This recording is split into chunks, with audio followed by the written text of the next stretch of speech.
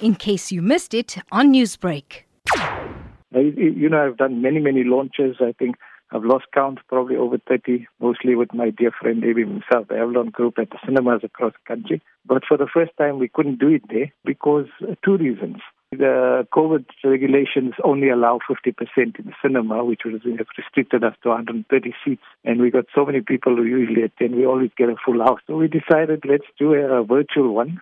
And my dear friend Dimple from Race Mechanics in Lenasia, they came up with the idea and said, let us help you do this because they've got some experience in this. So yes, I'm quite excited about it because the very first time we're doing one of my books virtually, to view it, they've got to go to my Facebook page, which is Fakir Hassen 123.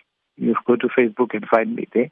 And it will be up there this evening at 7:30. Fakir, Lotus FM audiences know that you are a massive bookworm, and one of the aims tonight will be to create what you are calling watch groups to help put books into libraries in South Africa. It's a worthy cause indeed. Can you tell us more? Yes, with all my books, the intention has always been twofold. One is to record our contemporary history some way or the other, because I believe that if we don't do it, nobody else will, and we've got to keep it there for future generations. And the best way to do that is by putting it into public schools and university libraries. So we're always looking for sponsors, and I must thank the many sponsors, Semi Naidu and Shumalan Naidu from the Apple Print Group. They do the printing all the time, and they came on board and they said, don't worry about it. Even if we don't cover the cost, we'll cover it. Thanks to all the sponsors and so on, we've covered the costs already, but we're looking for more funding, obviously, always. We can never have enough books for libraries.